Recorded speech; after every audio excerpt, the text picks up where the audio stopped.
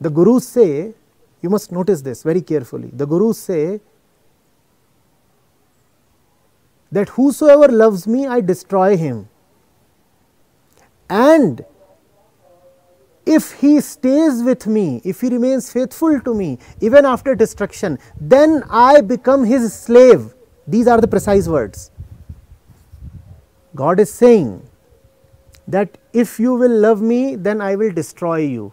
That is the reward that you get upon loving God. You meet destruction. And further says God that if you still remain faithful even after being destroyed, then I become your slave. Now tell me, what do you think of the master-slave relationship? Who is the master and who is the slave?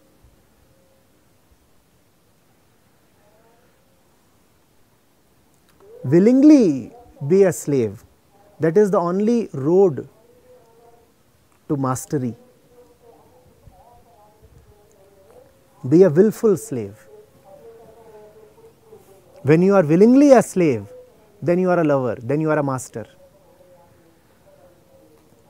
In bhakti, they say that Bhagwan is at the beck and call of the bhakt. The bhakt has all the power to summon Bhagwan. Now tell me, who is the master and who is the slave? Who is the master? It's very difficult to say.